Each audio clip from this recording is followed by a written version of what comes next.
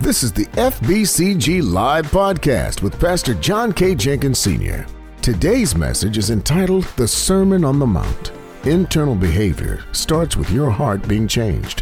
Wherever you're joining us from, we pray this message encourages and empowers you in your daily walk with God. I'm starting a series tonight that I'm calling The Sermon on the Mount. That's what we're calling it, The Sermon on the Mount. It is a sermon, a message, a series of messages of teachings that Jesus gave that are recorded in Matthew chapters 5, 6, and 7. It is 3 chapters of just Jesus talking about some of the most pertinent issues in life. So if you have your Bibles, I want you to open it up starting in Matthew chapter 5. Just hold your Bible there. We're going to be walking through chapter 5 today, and for several weeks actually we'll be in chapter 5, and when we get through chapter 5 we'll go to chapter 6 and then on to chapter 7. It is a structured way of study. I normally do a topical message on Tuesday nights, but I feel led of the Lord to walk you through this Sermon on the Mount, where Jesus really deals with some really key topics, and I'm going to tell you what they are in just a moment and where they're noted. And we won't have you don't have to write all these down. Matter of fact, you can probably go through your Bible and find them all. But this is going to give you an outline of the type of topics we're going to be covering, I'm sure, for the rest of this spring, and I'm probably sure on into the fall. And I believe these teachings are pertinent to your life. It's very pertinent to your life. And I believe God has given us, through Jesus, the clarity of what his expectations are. So it is the series on the Sermon on the Mount, chapters 5 through 7, that Jesus gave and taught on the Sermon on the Mount. It covers several areas. And let me begin to walk through what those areas are. Again, you don't have to jot these things down that I'm going to go through now, because I know y'all are great note takers. We have great people who take notes and don't miss anything.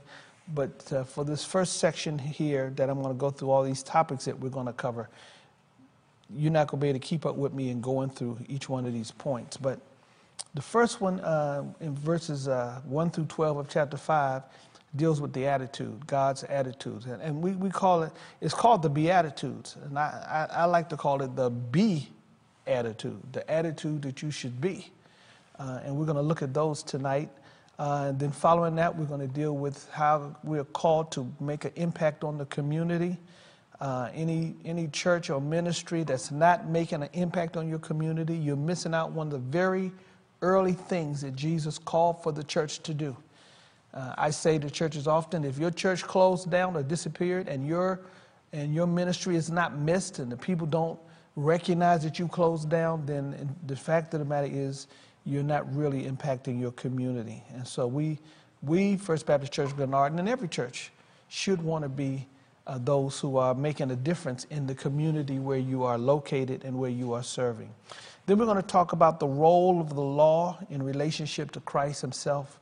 Again, this is a very important point as well, because there's much debate and controversy about the role of the law in our lives. And the Bible is, Jesus gives us clarity about what the law does and how the law functions and how it should be incorporated in our lives, especially as it relates to the Lord Jesus Christ.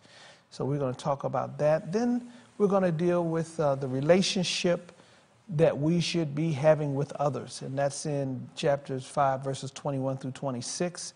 Again, Jesus gives us clarity about how we ought to treat each other and what it is that God calls us to do.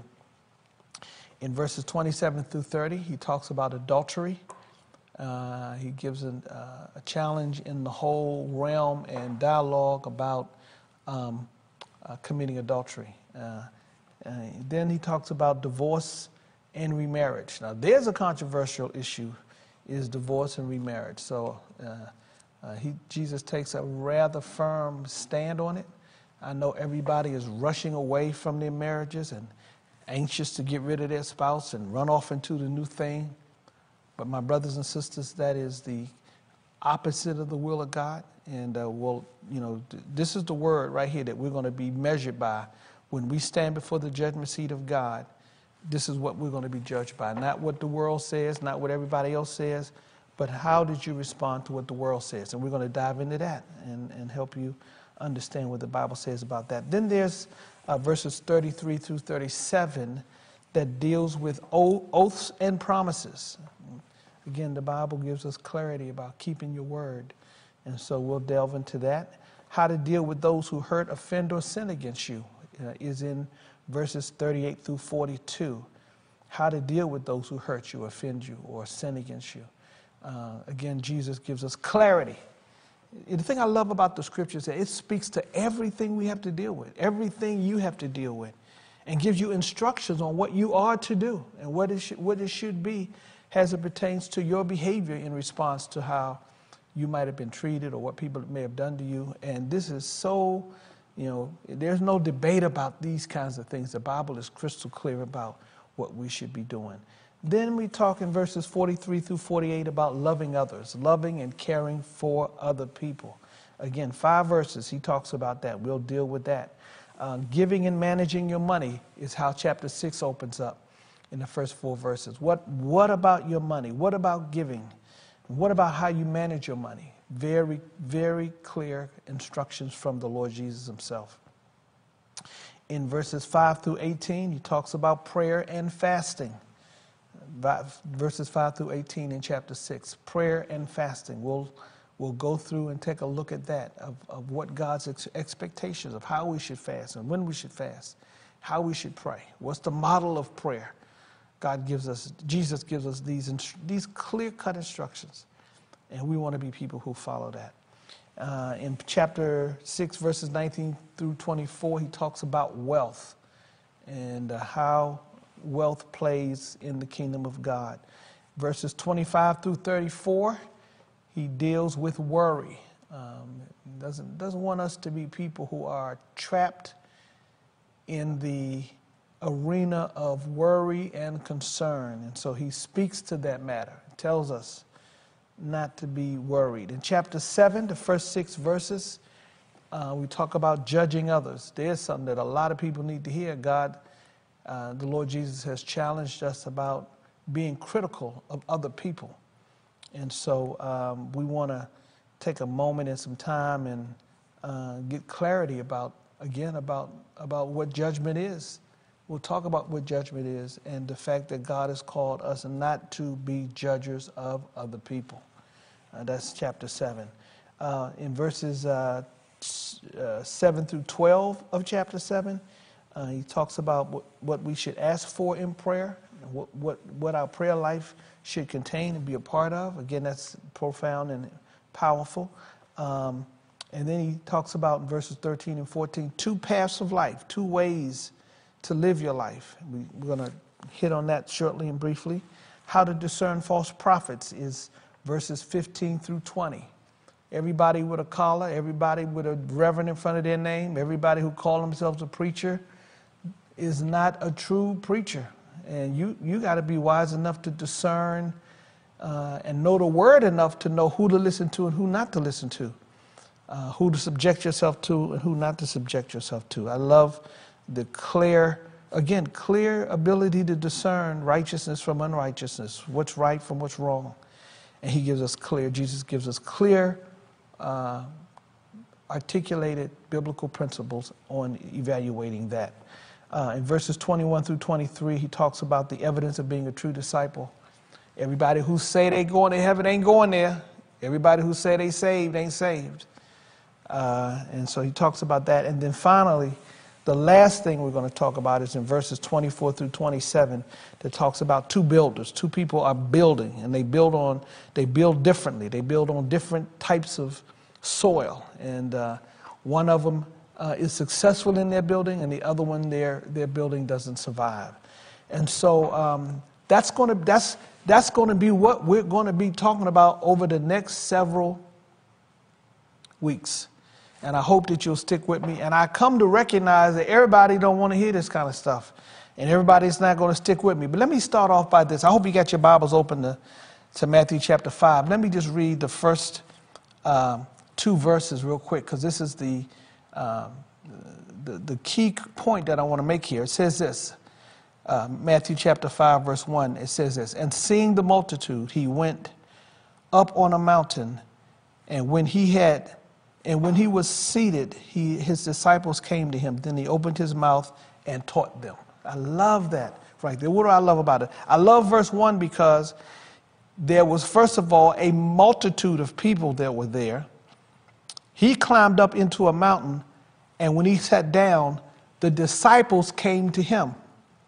Now, the point I want you to make is that there is a distinction between the multitude and the disciples. Everybody in the crowd is not a disciple.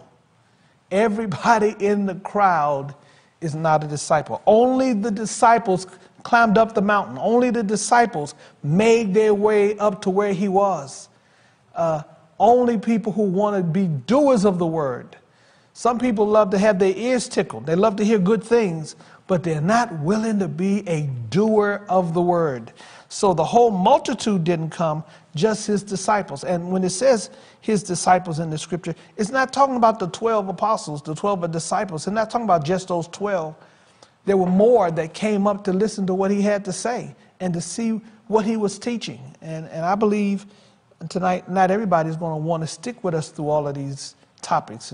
But for those who want to be doers, those who want to be the people that has God's heart and want your heart to be lined up with him, and you want to be a doer of being a child of God, stick with me it'll probably take, I'm sure through the summer for us to get through this. And I want to just dive into this. So this is important. This is critical. And matter of fact, some of the things Jesus says in this Sermon on the Mount, by the time he finishes in chapter 7, verse 28 and 29, they were shocked at what he said. Some of the stuff that he put on the table, the scripture says that they were astonished. They couldn't believe some of the stuff he was saying. They were in a state of disbelief about it. And you and I are going to be shocked at some of the things he said, especially if you've never been a student of the word. There might be a number of things that Jesus says that you might find yourself shocked at. So we're going to deal with these Beatitudes. That's the very first thing he talks about that we're going to deal with in these first 12, in the verses 3 through 12, the Beatitudes. That's what they're called. And there are 8 Beatitudes. And each attitude, however, is accompanied with a promise. If you have this attitude, here's the promise that goes with it. If you function in this way, with this heart, with this mindset, if you have this attitude, here is the promise that goes with it. Each one of the Beatitudes has a promise. Jesus begins by saying, blessed are the,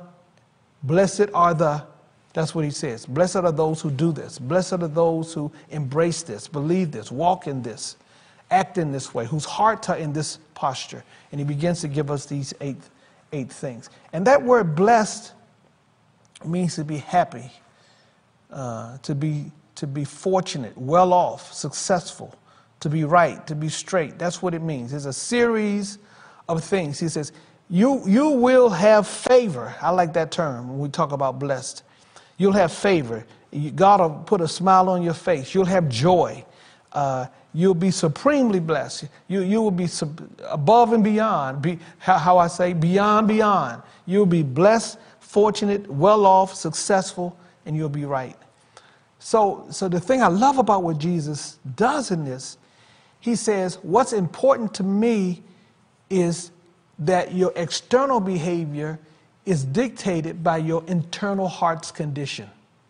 So many people don't get that. They think, if all you think you can do is you can just change your behavior, but you don't change your heart about it, you don't change your attitude about it, your behavior will not remain consistent. And I know that to be true. I've seen that repeatedly over and over again, where people might try to change their behavior, but they don't let their heart be changed. But the will of the Lord is for us to let our hearts be changed. Let us function with him with a changed heart. That's what he wants us to do. So that's who's going to be blessed. Those who maintain and grab a hold of these attitudes. And we're going to go through all 8 of them tonight. Here's the first one. Blessed are the poor in spirit, for theirs is the kingdom of heaven. Profound, powerful, amazing, important that Jesus said. This is a behavior, a heart condition that will bless your behavior. That word poor means pauper. It means that you're a pauper, you are without the Spirit of God. What does that mean? It means that you recognize that you are without, you need God. It is an attitude that says, I need the Lord. I'm not dependent on myself. I'm not leaning to my own understanding. Some people have an attitude, I don't really need God. When it says the poor in spirit, these are the people who recognize that in my own strengths and abilities, I'm incapable. I'm unable to function. I'm unable to do the right things. I'm unable to be in the right attitude or the right posture. I need the Lord to help me. I need His Spirit, His power and His mind. Every day, that should be our attitude, that we wake up saying, God, I need you. Isn't that what the song said? We need God. We need Him in our lives. And blessed are those who are poor in the spirit, for theirs is the kingdom of heaven.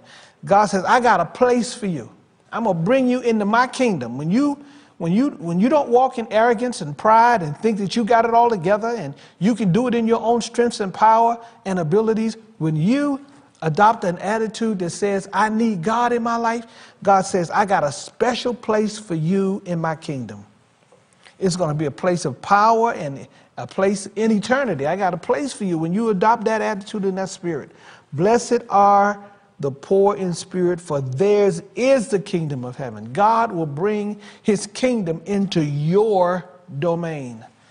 That's the first attitude. That's the first mindset that He wants us to have, that we need Him. Matter of fact, I am persuaded and I know that God does not cast His pearls before swine. He does not place Himself or His truth or His power or His might in the midst and before people who don't really recognize they need Him. That's not how He functions. So blessed are the poor in spirit, for theirs is the kingdom of God. That's the first one, verse 3. But then He goes and says this, blessed are they that mourn, for they shall be comforted. Blessed are those who mourn. And what does that mean? That means people who are grieving, that you've experienced something that leaves a feeling of grief. You've lost something. You've had some pain in your life. You might be lonely, or you may have had a level of loss in some way. Maybe a loved one died, or maybe you lost your career, or maybe something has created grief in your life. God has compassion for those who are mourning.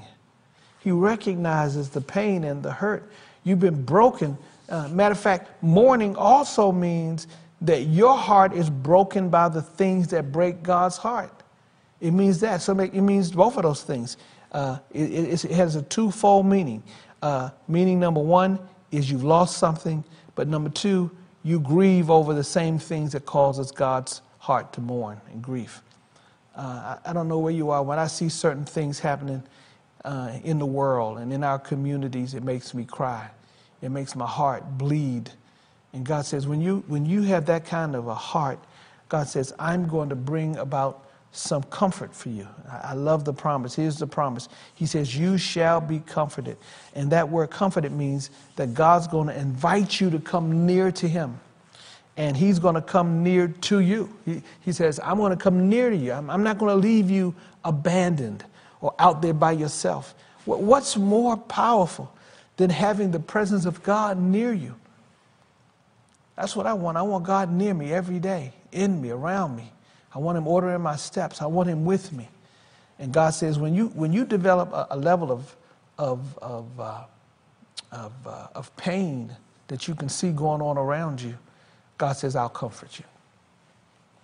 God, don't ever let us get to a place where we see pain and loss and hurt and tragedy and we're not affected by it. I think that breaks the heart of God, that you can see stuff going on and it doesn't even bother you, doesn't even make you cry. Yeah, it ought to cause us to be grieved. And God says, "I'll be with you."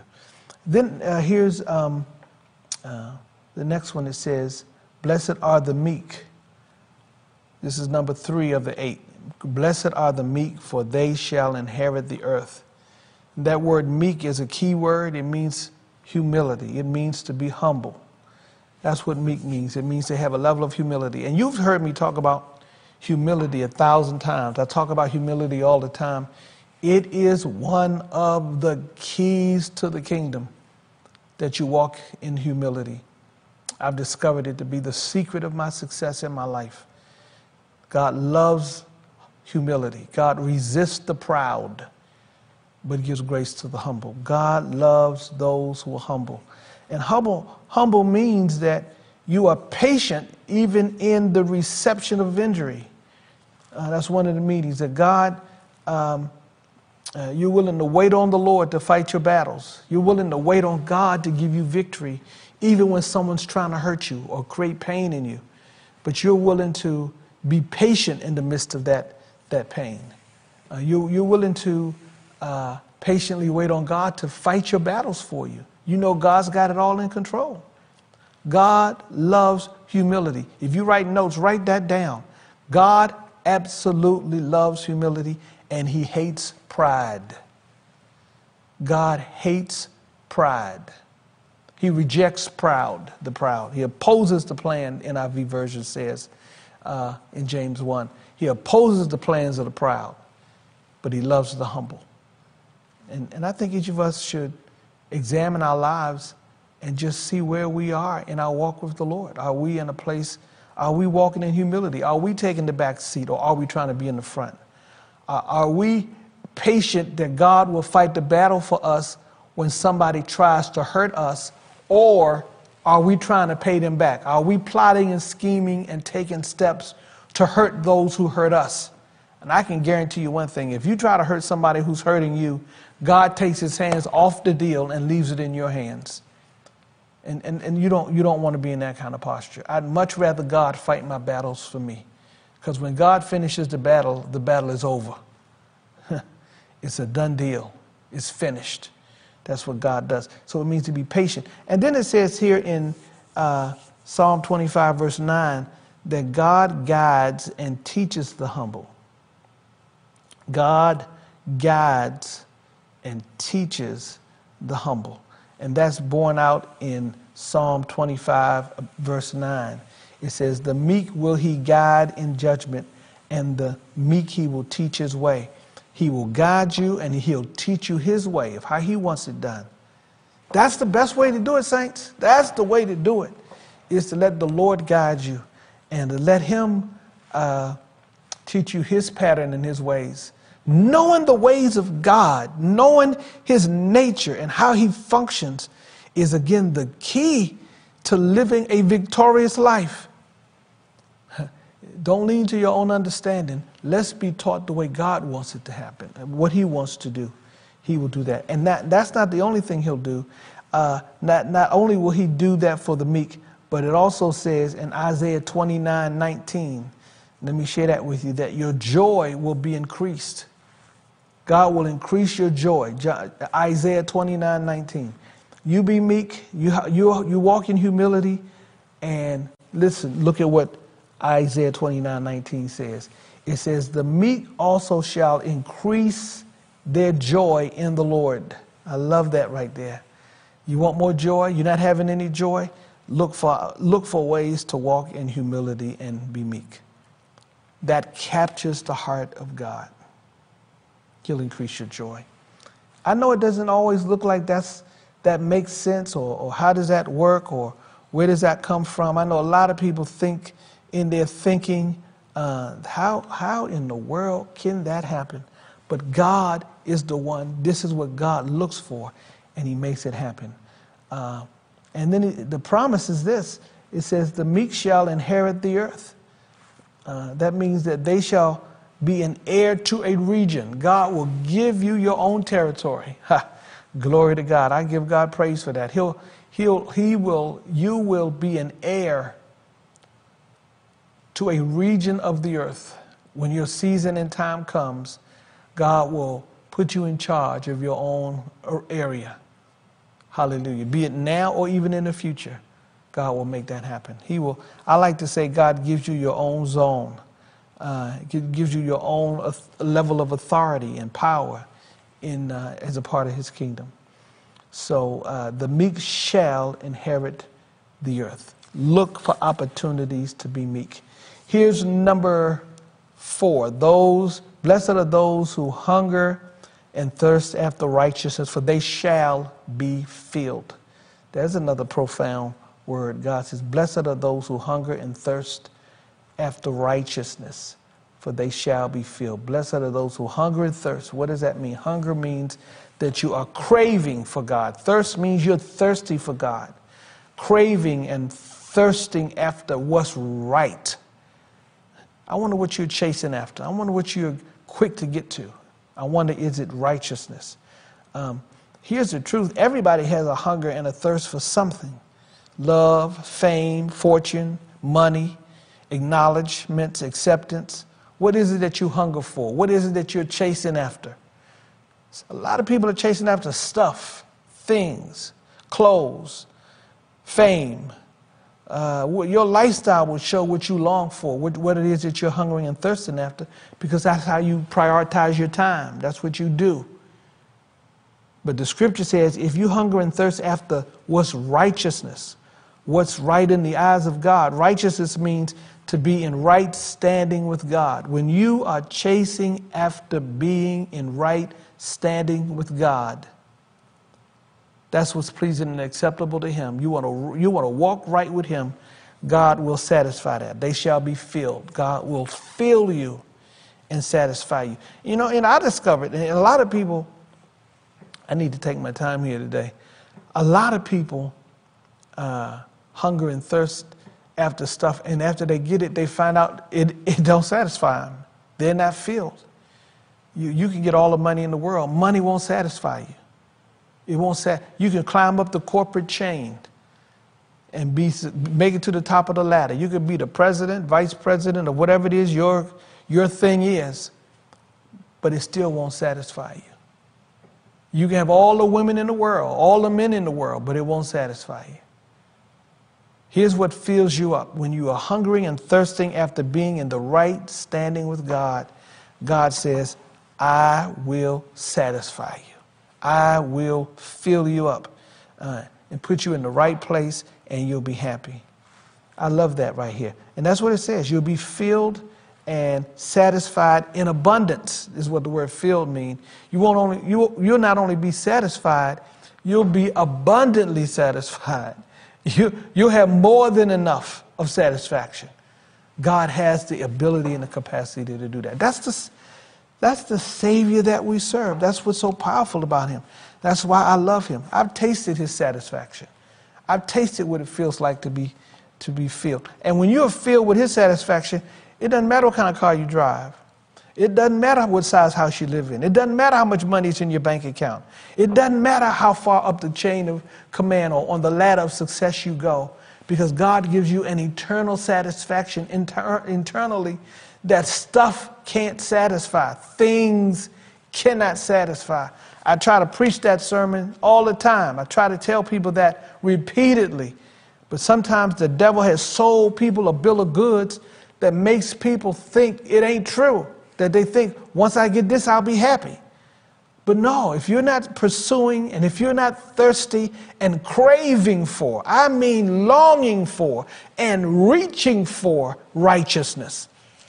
That's what I want. I want to be in the right standing with God. That's how I govern my decisions. I govern my decisions because I want to be in right standing with God. I want to do the things that are pleasing and acceptable to God.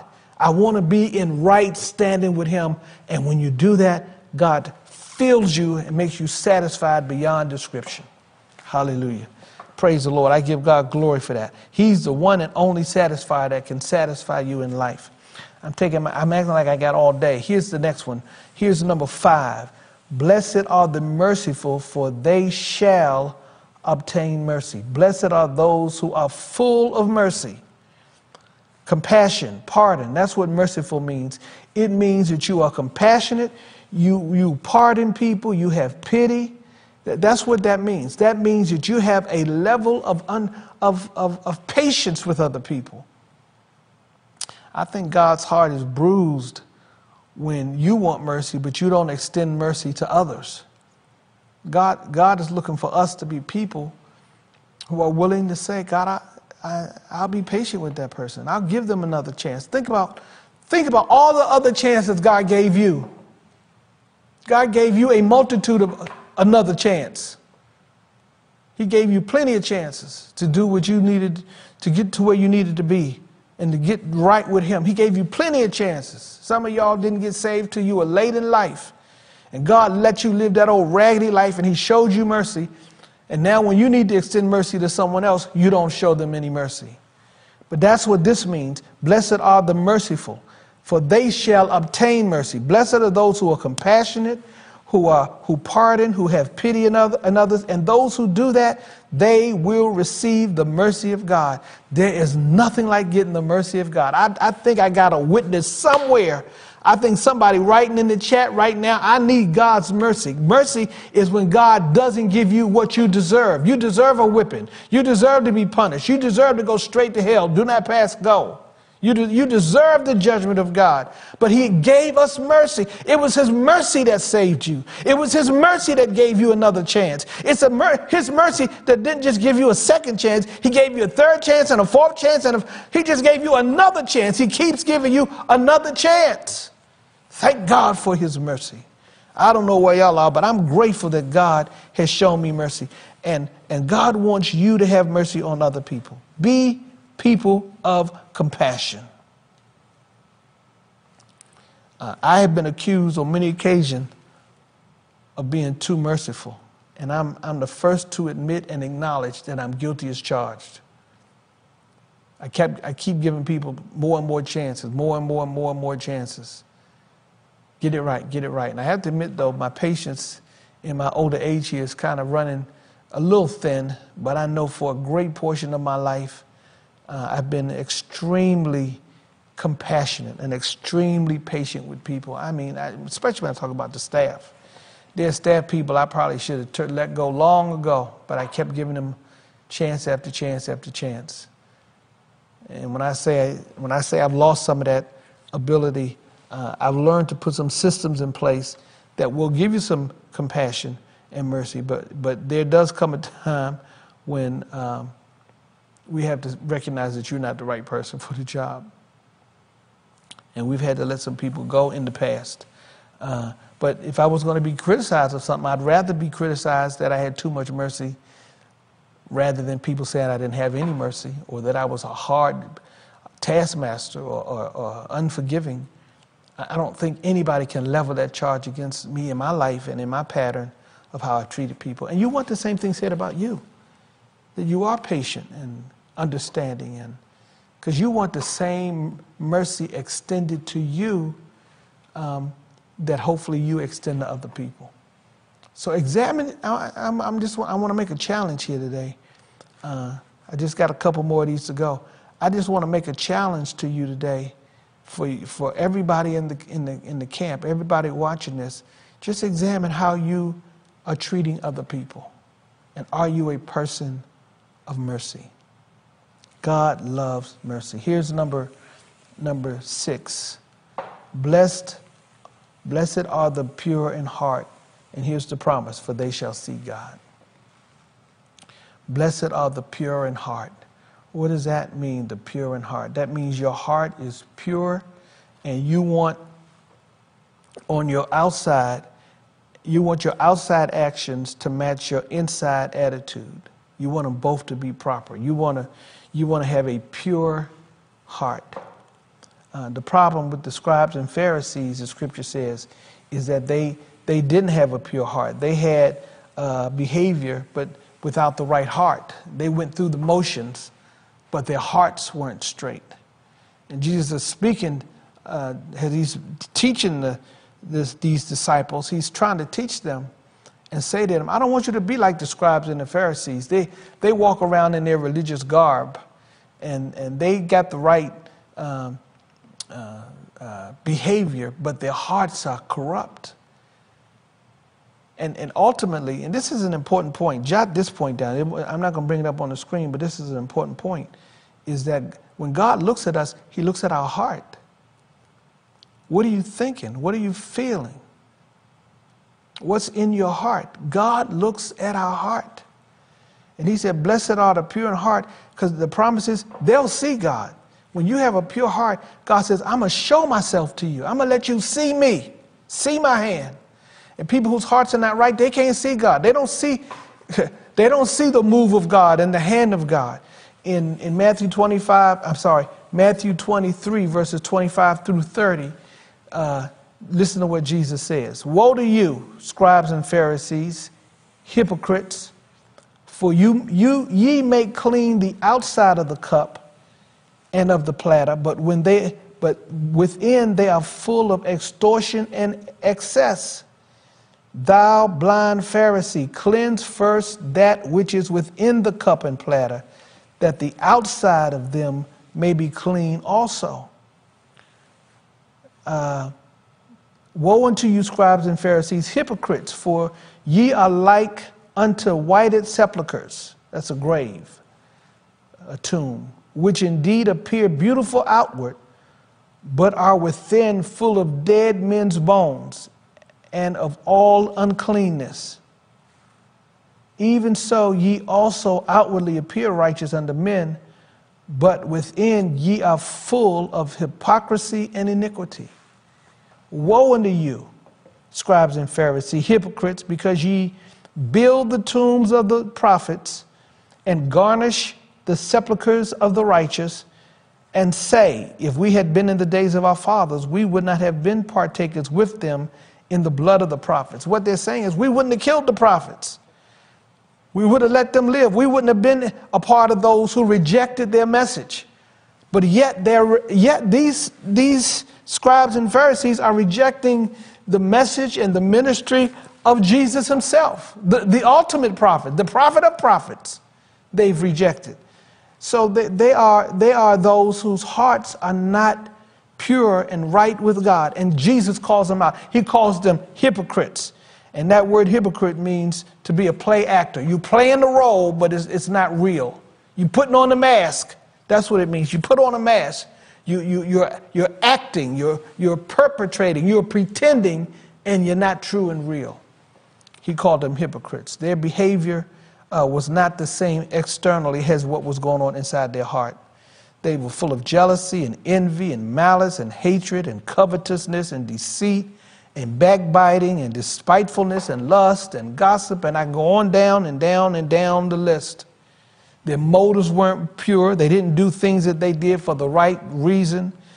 They had the lust of the flesh, the lust of the eyes. They had the pride of life. They didn't have the right inwardly posture. But God says when your heart is pure, when you get your heart pure, and some of y'all don't have pure hearts. Your motives are not right. You don't think the best. The thing that God does for us, he will perform spiritual surgery on us and take our hard hearts out and give us a heart of flesh. Give us compassion and patience with other people. Ask God, I tell you, cry out to God. And he will give you a heart of flesh. Repent. That's the key word, repent. And give him your heart and say, Lord, take control of my life. Take control of my thinking. And give me a pure heart. And God will give you a pure heart. And when he gives you a pure heart, you shall see God. You'll see the hand of God. Your eyes will be open to be able to honor God and see God. When you have the capacity to see God in the smallest of things, to see his hand moving, to see him orchestrating the affairs of your life, to see him doing this, the smallest of things, he will do for you. You'll see him doing it for you.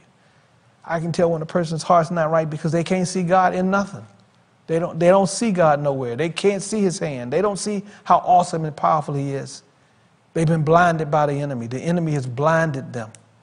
But the God we serve loves us enough that he says, I'm going to help you be able to get to a place of seeing me. And that's what I want to do in life. I want to see God. Here's number 7. Blessed are the peacemakers, for they shall be called the children of God. God says, be a person that is a peacemaker. That means to make peace. Go ahead, Pastor, you deep. To make peace.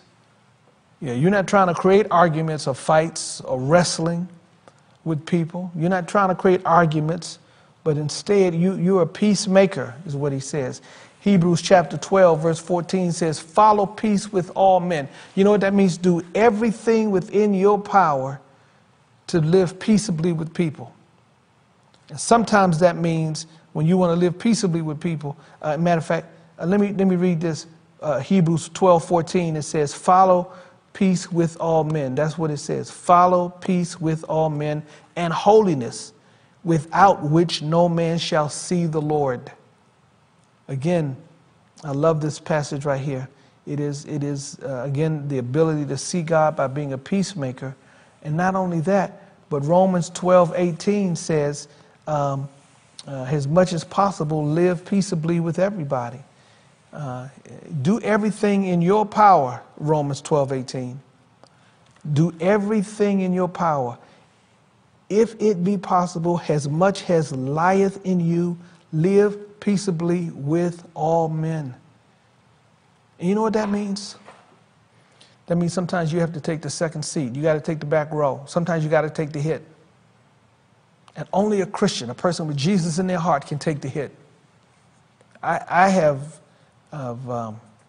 counseled with people who are disagreeing with each other and fighting and arguing with each other and hating on each other. But I always put it on the table. Who's willing to be the peacemaker? Who's the person willing to take the hit? And I challenge them. Normally it's Christian church people that I have to deal with. The church people.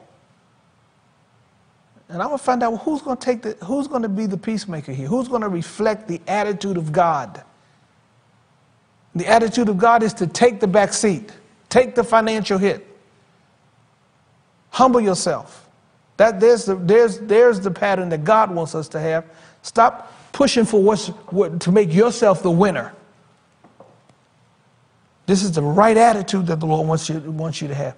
And it says right here, and I love this. I love this. He said, blessed are the peacemakers, for they shall be called the children of God. Now there's a real child of God right there, is the person who's willing to take the back seat, willing to be the peacemakers, just willing to take the hit to maintain peace. Christians don't have to be right all the time. We don't have to win all the time. We'll be peacemakers. We'll do whatever it takes, even if I'm wrong. Isn't that what Jesus did? He gave us the capacity to have peace with God by him taking the wrong. He didn't do no sin, but when he went to the cross, he took the wrong. He took the hit. And that's what you and I are called to do. Look at that in your personal life. Are you taking the hit, or do you always have to be right? I ain't getting no help right here. Ain't nobody saying nothing. I ain't hearing nothing. That's what God calls us to do, to be the peacemakers. Now let me hit this last one right here. It says, this is the last beatitude, and it deals with how the world responds to our actions, our behaviors, and our beliefs. The last and the 8th beatitude is giving us instructions on what our posture and attitude should be as it relates to the world's response to our beliefs, how we act, what our behavior is, what our attitude is. And let me prepare you today. A lot of these things I've talked about today, the world won't understand. And don't expect the world to understand. Don't expect them to embrace you and celebrate you, because they're not going to. That's what Jesus said right here in this very last one, verses 11 and 12. He says this. He says, blessed are they which are persecuted for righteousness' sake, for theirs is the kingdom of heaven. Blessed are they which are persecuted for righteousness' sake. We'll come back and talk about that in a moment. For theirs is the kingdom of heaven. Blessed are you when men shall revile you and persecute you, and shall say all manner of evil against you falsely for my sake. Rejoice and be exceedingly glad, for great is your reward in heaven, for so persecuted they the prophets who were before you. That's self-explanatory. They persecuted and killed the prophets before us, and we can anticipate that they will treat us the same. I've learned and discovered that the reactions, let me talk about this for just a moment, the reactions of the world when you stand for righteousness, when you stand for what the Bible teaches that's true, the reactions is you will be persecuted. You will be talked about. People will oppress you, pursue to hurt you, and to follow after damaging you, hurting your name, your reputation. Why? Because you stood up for what's right. They will persecute you. Matter of fact, that's one of the signs that you are indeed a child of God, because they're going to persecute you, and that you're standing for right. And the thing that the Scripture says that we need to be clear, it says, blessed are you when they revile and persecute you and say all manner against you falsely for my sake. Rejoice and be exceedingly glad, because they persecuted the prophets before you. So I think the heart of God and the will of the Lord is to give us the capacity and the ability and the mindset to recognize that the reason they're persecuting us, and a lot of times they're lying and saying things on you that's not true, and they're oppressing you. Why? Because you stood up for what's right. You took a stand for what's holy, what's pleasing and acceptable to God. Paul said in this, we are persecuted. We're going to be persecuted. But guess what? We are persecuted, but not forsaken. God hasn't left us. That's what Paul said. Paul said, let me remind you that you're going to get persecuted, but you will not be forsaken. God will not leave you. I love that. Here's 2 Corinthians 4, verses 8 through 10. We are troubled on every side, yet not distressed. We are perplexed, but not in despair. Persecuted, I like this, but not forsaken. Cast down, but not destroyed. Always bearing about in the body the dying of the Lord Jesus, that the life also of Jesus might be made manifest in our bodies. We will be rejected and we will be persecuted. Persecution goes with the territory. But guess what? 2 Corinthians 4:17 says the persecution is only for a moment. It doesn't last long. It's a matter of fact, Paul says it's a light affliction in 2 Corinthians 4:17. Jot that down. 2 Corinthians 4:17. Here's what he says. The persecution is not going to last forever. For our light affliction, which is but for a moment, is working for us a far more exceeding and eternal weight of glory. Ooh, that's powerful, profound, amazing.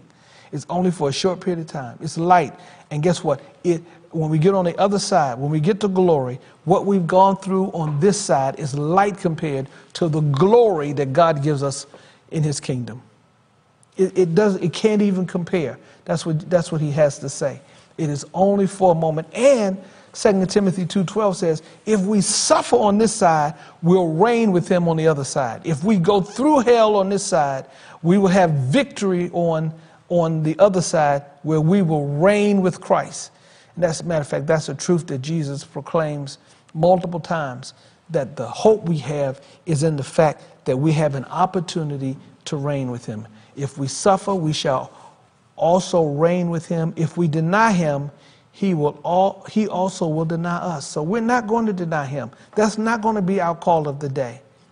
We're going to be faithful and dedicated to the Lord, and we're going to do what he tells us to do. And we're going to take the suffering. I don't mind suffering and being talked about and rejected. I don't mind it. I'll accept it and I'll take it. And I have been lied on and said all manner of evil against me. And guess what? Here's the other thing it says right here. Paul said, God will ultimately deliver us. He will bring us out. He will deliver us. Persecutions, afflictions, which came unto me at Antioch, at Iconium, at Lystra, what persecutions I endured, but out of them all the Lord delivered me. He was delivered and brought out of all of them. God brought him out. And God will bring us out, and he'll bring you out in time. Amen. He'll bring you out. He will not leave you there to stay. And then finally, in this point, and then I'll be finished, Nothing can separate us from the love of God. Romans chapter 8, verses 35 through 39. Here's what it says. And if you're taking notes, nothing can separate us. And here's what Romans 8, 35, 39 says. Who shall separate us from the love of Christ? Shall tribulation or distress or persecution or famine or nakedness or peril or sword? As it is written, for your sake we are killed all day long. We are accounted as sheep for the slaughter. Yet in all these things we are more than conquerors through him who loved us. For I am persuaded that neither death nor life, nor angels, nor principalities, nor powers, nor things present, nor things to come, nor height, nor depth, nor any other created thing shall be able to separate us from the love of God, which is in Christ Jesus. We have the opportunity to be able to be in the door of having God's favor and protection and deliverance on our side. We are children of the Most High God. And I know that people don't get excited about this. This is not something that people celebrate and run to and get thrilled about. But my job is to tell you, expect it. It's coming down your road. It's going to come down your pike and down your path.